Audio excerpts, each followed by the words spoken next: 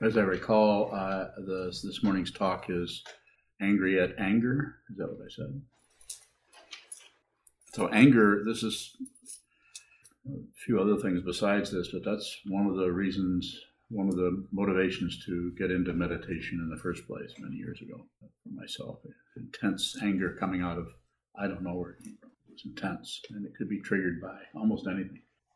So traditionally in Buddhism and in other spiritual paths also, the different ways of working with this, but there's lots of symbols and lots of ideas and concepts that, help us focus, take our mind conceptually to some aspect of our behavior, some aspect of our consciousness that is distressing or difficult. So in the Tibetan tradition, they have as you see, we have a Tibetan, since I had a Tibetan teacher and a Zen master. My Tibetan teacher actually painted that representation of that tanka, that Dorje Bernagchen is a Mahakala, or protector of the teachings. And you'll see in his crown there are 5 skulls. Those represent the 5 kleshas, or passion, aggression, ignorance, which are the 3 poisons. And the next 2 are pride and envy. And if you think you can get rid of those, probably I'm going to be able to do that. On the other hand, we can work with it as it is, where it's at. And the one anger comes roiling up out of the darkness into our mouth when we speak, and into our hands and our body. Our mind gets completely overwhelmed by intense negativity and feelings, and then we double up on it. We do what Trungpa Rinpoche called double negativity, is we get angry at the anger. This is a big, shall we say, mistake. I also say there's no mistakes. That's for another talk. But it's a misunderstanding of what needs to be done, and it is an attempt to protect the self-centeredness. And the way we do that is, maybe for those of you who've had a little bit of anger here and there, you'll recognize that there's an area when the anger starts to arise, and you can see this more clearly the more you practice, the more clear this will become. There's an area when that starts to arise, when we try to resist it, there's some attempt to try to resist it, and then there's kind of a flip, and then it goes into, it could go into any one of these, but let's say it goes into pride. What happens where we don't want to lose, and we feel like if we were to stop being angry, we would be somehow caving in, losing, and this would directly affect our self-centeredness, or our estimation of our personal value. So as the teachings say, as I say, don't do anything, just awareness. The awareness is the only thing that can, strengthening the awareness is the only thing that can really make enough space for these things to occur without clamping down and making more trouble, being angry at being angry. And it's that when one loses one's temper, either to yell at someone else or to anything, to stamp your feet or break a window or just fly into a rage, what will happen is we'll do that, and then we do what? We go to we don't stay in the awareness. You don't have to be thinking anything to be here. You can just be here. Same for if this happens, if you do go into some kind of angry fit, shall we call it, do nothing with that. The ego, because it wants to get better, it wants to be the one who gets better. We want to have a healthy ego. Wants to have some say-so about that, but it will not do what seems to be necessary. And what is necessary from the point of point of view of this person and these teachings, as far as I can tell, is to not go to the next poison, which is, I'm so sorry I did that. I don't know what got into me. Those kind of yammerings that kind of let us a little bit off the hook. We feel a little bit of relief because then the backstory on that is what? You can hear the voice just off stage say, well, at least you're feeling bad. At least you're feeling sorry about it. At least you're apologizing. This is just a ploy of the ego to stay in control, I know I did that. I blew up. I don't know what got into me. So we go into passion, the other poison, attachment.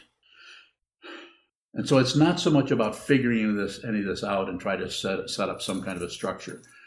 This is something that will, if we get into the daily Dharma gathering on discipline, something I'll talk about my personal understanding of discipline, how discipline works with this kind of thing. But it is not about stopping it. It is not about stopping. I'll say it again. It's not about stopping it. If you're aware of what that is, then the very awareness itself will not support. If this awareness is strong enough, it will not support a self. It won't support someone who's mad. It may give some acknowledgement or even some kind of a vague kind of alternating support to the anger itself, because it's just another chunk of phenomena that's flying around without a self. And I would say that will not last. But the self-centeredness that sees that assumes that that's because there's a belief in a self, assumes that it's part of the self, and it has to be protected, in other words, justified, passion, or fought with. Well, at least I'm fighting with it. At least I'm trying to do something about my anger. At least. We all, I'm sure, have our version of how that might show up or work. And the thing that, of course, compounds the whole affair is each person has a different combination of passion, aggression, ignorance, pride, envy, those five. So insofar as we can, when the anger arises, is to acknowledge that. Don't push back on it. Don't, because when you do that, it could go underground and show up in another. It will lay in wait for some kind of a trigger so that you can blame the trigger. You need to get rid of that because there's a lot of pressure there. So you need to get rid of that. That's propaganda. You don't need to get rid of anything. The only one who has to get rid of something is if there is someone who has things. Not to get too philosophical here. But it needs to be done through awareness practice, not so much through thinking and elaborating and enumerating this, that, and the other, and some kind of practice that gets control of things. You may have to actually blow your stack and do something that is embarrassing because, oh my gosh, look what I've done, that kind of thing. You may have to do that, but it's not a validation. I'm not talking about doing it so that you can get rid of it. I'm not talking about you need to express your anger. You need to, what is the old therapy, pounding on a pillow or something like that. Or Arthur Janov back in the 70s wrote a book called Primal Scream, which I read and was quite enamored of that approach before I met my teacher. But looking for some way to deal with this intense anger that would come up every now and then. It was just so threatening to me, threatening to others. So it seems that in the middle of any particular excursion into this, or some way of something has happened, or a combination of things that have happened that have, sometimes it feels like we're being ganged up on by various things, all getting together and say, well, I think we've got enough weight behind us now, we can really piss this person off. So, meaning this person. And so when that starts to come up, insofar as you can, stay with the texture of the emotion or the feeling. Awareness. Like Unyo pointed out as we were driving in, angry about anger. And then the other thing that I've often said is always about awareness. There's AAA, there's 3 A's and 3 A's. And it has nothing to do with AA or NA or AAA. That's so much help. So there's different ways that you can do this, and there's somewhat of a, not a particularly a protocol, but some way you can kind of flash on what your relationship is already. And everyone's different. Everyone here. Everyone has a different dynamic. Some people are very, very visual. Everything shows up in visual terms. I fall in that. There is a category. And some people are very sound-oriented. Some people are tactile. Some people are... one of my students, Sokuzan, she may even be watching today, is very, very sensitive to odors, fragrances, any kind of something changes in that regard. She knows about it sooner than everyone else, it seems. I've noticed that. So I'm just saying by this that these things, this particular area it is in the present moment, to use that concept. The sense that you can't smell in the future or smell in the past. It has to be now. You can think in a apparent future and an apparent past, and kind of freak yourself out if you worry too much about it, because it's just a concept. It's not now. So, say the anger arises, something has happened, this has happened, that's happened, and the next thing you know, you want revenge or something. You want some kind of closure on it, and you're willing to pull out the weapons. And when this occurs, when there is a threat of this, just a feeling of this arising, if you start to shut down on that, then it won't really stop that necessarily.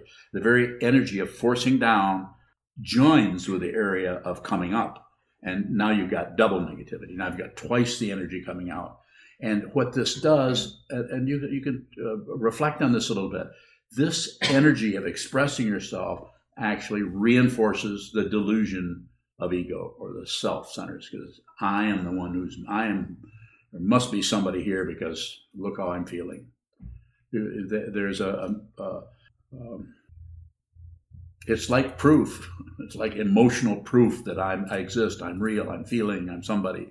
And there are whole ways of talking psychology, all kinds of different forms of psychology that don't even look at egolessness at all. They just start with a healthy ego. Have to have a healthy ego. So, and it's not that we're not going to go the other way and say we need to have an unhealthy ego or destroy the ego. It has also been said that if you in the different awareness and meditation teachings, that you can't really transcend an unhealthy ego if you're completely confused and having difficulty. Probably that's true, but I think a good 2 or 3 months of sitting practice probably is going to help most people, unless there's some chemical thing happening. But to get somebody who is severely confused, and I've met a few, to settle down and practice. I actually have people come and say, yes, help me, I need help. I tell them what to do, and they don't do it.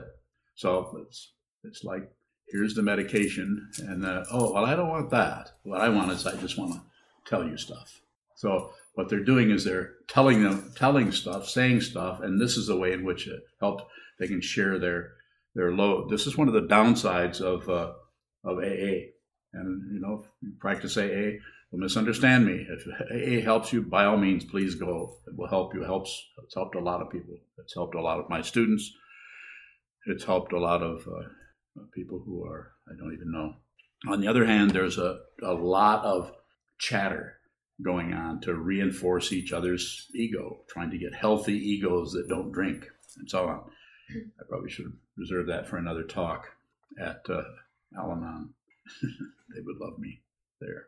So what are we doing? We're trying to become aware of it so that we can see what it is. If you fundamentally see what the anger is, it may come up. It may be a little distasteful and aggravating, but it won't take over. It won't completely take over your consciousness and flood your consciousness with, I see red. There's a good example. And I would say go into those colors. Go into that situation. Go into your sense consciousness. If you feel that kind of situation come up, go into, include your senses, so that if the anger, in other words, you're not fighting with the anger. You say, well, if we're going to have a war here, well, I'm going to bring in my friends. I'm going to bring in the color blue. I'm going to bring in this fragrance, or this, or the incense, or how my body feels. And if you go to how your body feels, quite often there's a lot of rage happening, and the body is very hot and wants to. The muscles are flexing because we want some kind of satisfaction. So if you include the other 5 senses, in particular sound and seeing and touch, those 3, taste probably could enter into that, and possibly smell. So I'm not saying that wouldn't say that those, including those other senses, necessarily are going to dilute the anger. It wouldn't necessarily happen that way, but it could. That could be the way it shows up for you if you were to practice that. Is there anyone here who never gets angry? We see some smiles, and I'm sure that says, well, I don't, but I also am not very prideful, so I'm not going to tell anybody. So anger, it's like the first negativity comes up, which is your opportunity to actually just feel bad, your opportunity to actually, with your awareness, to be genuine, be who you are, and meet your life as it says in the vow, to be with all things. Be with all things doesn't mean slamming doors and closing windows and sealing off your mind in this fiery room that you're in called anger. So if you were to have some difficulty, maybe you're mad at someone and you were to say something to someone out of anger, there's several things that happen. If you continue to remain deluded about that, you could just cover it up and forget it. You could just say, well, I didn't mean that, or I probably shouldn't have done that, but. So it's a very interesting area and there's no particular protocol where I say everybody should do this. If you get mad, this is what you should do. Perhaps you should apologize to the person, perhaps not. But as you've heard me say before, apologize once, because that's probably an actual apology. But if you apologize more than once, it means you want something in return. You want somebody to let you off the hook. Forgiveness is extra. This doesn't mean that there couldn't be some quality of that happening for someone who's abused you, but it's better just not to blame. I would say rather than forgive, I would say just retract the blame. Just if there's been blaming going on, rather than forgive, which doesn't really help that person too much to forgive. What helps is just don't blame. And then they're free to live their sovereign identity in their consciousness. Then they're free to do that. And you're not in there making it more difficult for them. Someone who feels like they have been forgiven by somebody else who has no power to forgive anybody. You don't have the power to forgive someone else. Someone else is sovereign. Doesn't mean there's a self there. Enough questions? There's a saying, I'm not sure if it's from a sutra, but it says if you're angry, one moment of anger erases several kalpas of merit. What does that mean exactly? Well, it means that one moment of kindness brings all those back. So for someone who wants to make threats, that would be my response. Neither one are true. There is no self. For someone to make that kind of a statement, their intention may be to teach and to help people and say, but the person who's saying this may have not experienced anger the way some people have to experience anger so intensely that they kill people. We can't say, well, if you killed somebody, I'm sorry, you can't be a Buddhist. You're out of This is why Milarepa was one of the greatest saints of Tibetan Buddhism, because he was a murderer and he attained realization. So very, very important. This idea, I think even Trungpa Rinpoche said something like that. Just one little flash of anger destroys, 5 datums or something like that. I can't remember what he said. It was something pretty cute, though, he said. And I'm not going to disagree with that. I would say, well, if you're going to look at that, then you could also say just kindness to someone that would be difficult for you to be kind to. So sometimes it's good to be kind to someone who is not really, well, in ego's language would be deserve that. For all the crap they pulled off. They don't deserve that at all. They won't even understand. I have another question. Yes. About anger often shows up for me first as irritation. Mm-hmm. If I look at that and ask, I tend to say, well, why am I irritated? Is that a way to work with it? I think the why questions are circular. And, if you say why, you're going to get a response, but then you need to have an answer to that one. Then you need an answer to the next thing. You have a whole circular matrix of confusion that looks like you're getting somewhere. Those kind of paths look like they're going straight ahead. They're in circles. It just goes. It doesn't. You don't really get any deeper understanding necessarily. Maybe, but probably not. Less is better. And the only question I would say that has some kind of validity as far as a consciousness and awareness practice would be a what question. What? In other words, when you say what, everything stops. Everything has to stop because your very question has, you could say, frozen everything in place so you can look at it. But if you say why, there's just all kinds of creativity comes out of your wild and crazy hopes and fears to generate this and blame this and credit this. This worked really good, but that didn't work over there. If I hadn't done this, then this wouldn't have happened. And you're going to sort this out. as I said in the last talk, it's still complicated, very complicated. It's so complicated that just, what can I say? It's complicated. David? With anger, seems like when I start to see it, and then it diminishes, but then I want to rationalize something out of that. Yes. Then I see that, and then it diminishes. And What's your question? What is it that's diminishing? That's your imagination. So what? I'm saying that you're just imagining that that's happening. So ask your question. Go ahead. What is it that the anger wants or seems to want? Wants to be a self. It wants to be some kind of validation that I'm here and I've been wronged. How dare you, or how dare this happen to me? It's that might not come out as some kind of a lines in the play, but there's that under the surface kind of conversation we're having with ourselves. So I say less is better. Don't do a lot of awareness, but less coming up with solutions. As I've said in other talks, include, don't conclude. Don't conclude anything. You don't need to come to the conclusion about anything. Just be here. You said when we ask what questions, whatever is in front of us kind of stops. Yes. Freezes. Uh-huh. The line from Vasubandhu is, for whatever makes something stop in front of it is not situated in this only. Mm-hmm. So when we ask a what question and we're kind of freezing the moment so that we can see it. Yes. Are we missing it because No. we're solidifying it? I'm saying freezing. I'm not really saying it's doing that because it's going to continue to shift. But I'm saying if you say what, then you actually start to go. I'm just saying the doorway remains the same. So you stop it. So okay, this is where I need to look.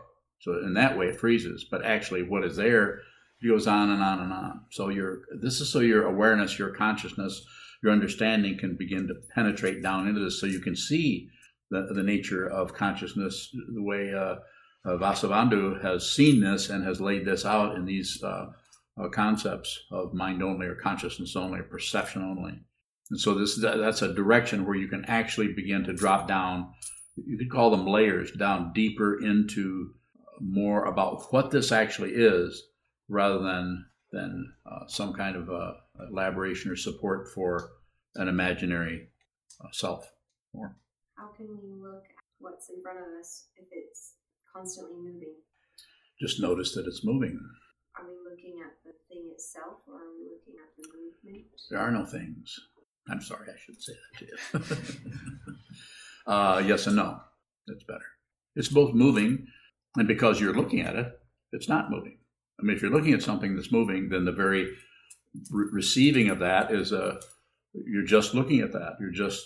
It may be a can of worms, but you're looking at it. So the important thing there, I think, to keep in mind is that you just need to continue. This is why we have these walls in here and have cushions in front of the walls. It seems to take a lot of just pure insistence on seeing what this is, rather than just kind of casually doing it. It seems to really take what would be called discipline. We need to discipline ourselves, which doesn't mean following rules because somebody told us to. It means observing a form because we understand, because we have a wish to be with all things. We have a wish to understand what reality is, and we're told by teachers down through the centuries to take care of everyone, take care of others, be with all things, meet others right where they're at, meet your own mind, your own situation where it's at. If you see this, you know the anger may come and go, but it won't have a self, so it can't get traction. So you may have some anger, some irritation come up, but it can't find a support system so that it can actually come out into the open and smash things or yell at people or be or anything along that line. It doesn't come into action. It may still stay there, but if you watch it, it'll just flutter around a little. It's like a butterfly in a cage, or maybe a bat in a cage. It's like what kind of bat was that? Not a mini bat. Microbat. Huh? A microbat. Yeah. Yes. Tayo from Traverse City has a question. He asks, I fear my anger because of the suffering it causes to those around me. How can I be with my anger and my fear? How can I what? Be with my anger and my fear. Yeah. I think addressing Tayo directly, I would say it's just a matter of setting a lot. Just a matter of, you're already making progress insofar as there is such a word, which is not particularly a compliment, but you're asking that question. That's a powerful question. And just to ask that question changes the whole gear structure of the ego mind, which is this is the beginning of bodhicitta, or the mind of awakening. And so we have to start somewhere. So we need to start right in the garbage pit. You have to start where you're at, in that mess, or in that confusion, or in that difficulty. I'm not saying deliberately go down into the cellar, turn off all the lights, and roll around on the floor. But I'm saying if you find yourself there, then be that. Then have that happen, and you notice it changes into something else. But it seems that the repetition of sitting meditation, people who do not practice awareness practice, especially if you notice, those of you who practice a lot, notice when you come in contact, you might not have noticed much change with you or with the people you're around. But if you go back into the world, as they sometimes say, go back into the actual world where they're mixing it up with right and wrong, and you'll notice a big contrast between what you've been working with in your life and what other people are working with in their life. It's just a big contrast. It's you don't really notice it until we leave it for a while and then come back into it. So when I say don't go to war with war, I know you can't help but go to war with war. I do it myself, but it as you do it, that whole flashing thing gets smaller and smaller and smaller. There's less and less because it's not getting any. It's like when you light a candle, and that's you said that was aggression, and then you put a glass over the top. It might burn for a little while, and that little while can be 8 years. That little while can be 15 minutes. That little while can be half a minute. It's all just time. It's all, as they say, relative. So start somewhere and just take the opportunity when anger rises. This is a Dharma gate. Especially if you have trouble with anger, this is your Dharma gate. How to work with this? And your Dharma gate is don't do anything with it, but observe and see if you can see the way in which anger works for you. The way how you're triggered, the what of how you're triggered, and the what of what happens, and the what of see that part that doesn't stabilize and doesn't stay there, it starts to turn into something else. And see if you can see the dynamic where it's going like this. And I'll do it as literal as I can. It's going from anger, passion,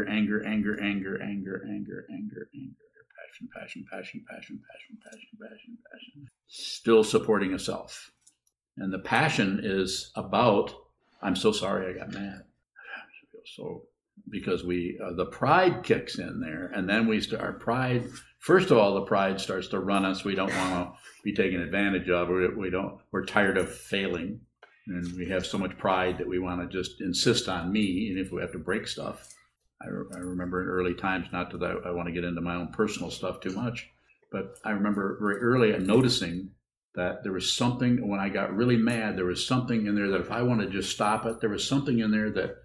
There was something in my consciousness that would be humiliating to stop my anger. I would somehow be giving in.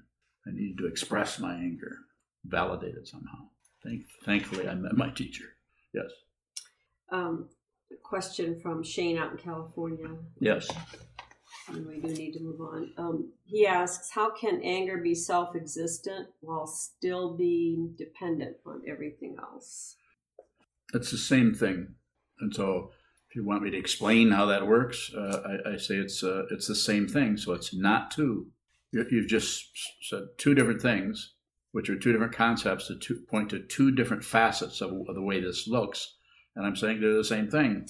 The Sandokai is the teaching of the equality of sameness and difference. And it's something you can't find in a materialistic approach, whether it's psychology, philosophy, politics, cultural situations that are going on. Only in a path that actually transcends this world. Buddhism does that. Advaita. Hindu practice no self. And there are spontaneous realizers here and there around the world these days that are also teaching that without any particular tradition, just saying there isn't anything but this. There's just this. There's nothing separate. And people that have realized that, there's a few of them, have the power to teach out of that without any, they find they have to start making up concepts because every time you open your mouth, a concept comes out. Why are you the only one smiling at that? Everyone else is frowning. Yes, sir. What is the relationship between anger and aggression? So I think the anger is kind of the first step. I mean, you could say that they're the same thing. You could say they both happen on a very subtle level and on an outwardly active, obvious kind of not so subtle level.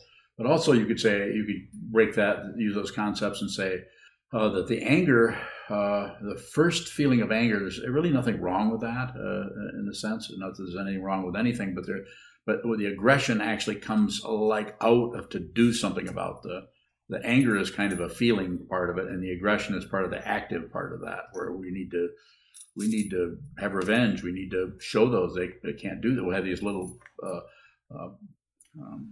self-centered kind of things coming out of our pride. They can't do that to me. Well, and then our friends, if you say that to your friends and share it, that's why if you share something with somebody else and don't let them do that. That's terrible. In our society, we'll reinforce this kind of thing. It's called just a mundane way of working with things, not right, not wrong. So a little bit of differentiation between one seems to be more just how the subjectivity of it, the anger, may be expressed or not, and the aggression seems to be the active part of it. But quite often, aggression can also be very subtle, just an intense fighting against something that might have a smile on its face.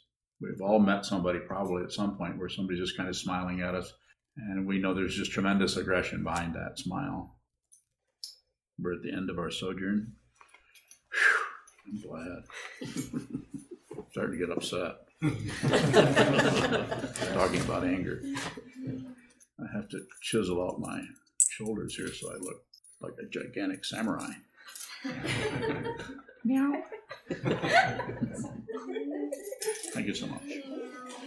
Again, I'd like to remind everybody about the donation boxes in the hallway. We also have the ability to receive your donations from PayPal. We have a number of people who do a monthly donation to us, and it's very helpful. You might want to consider that. Thank you.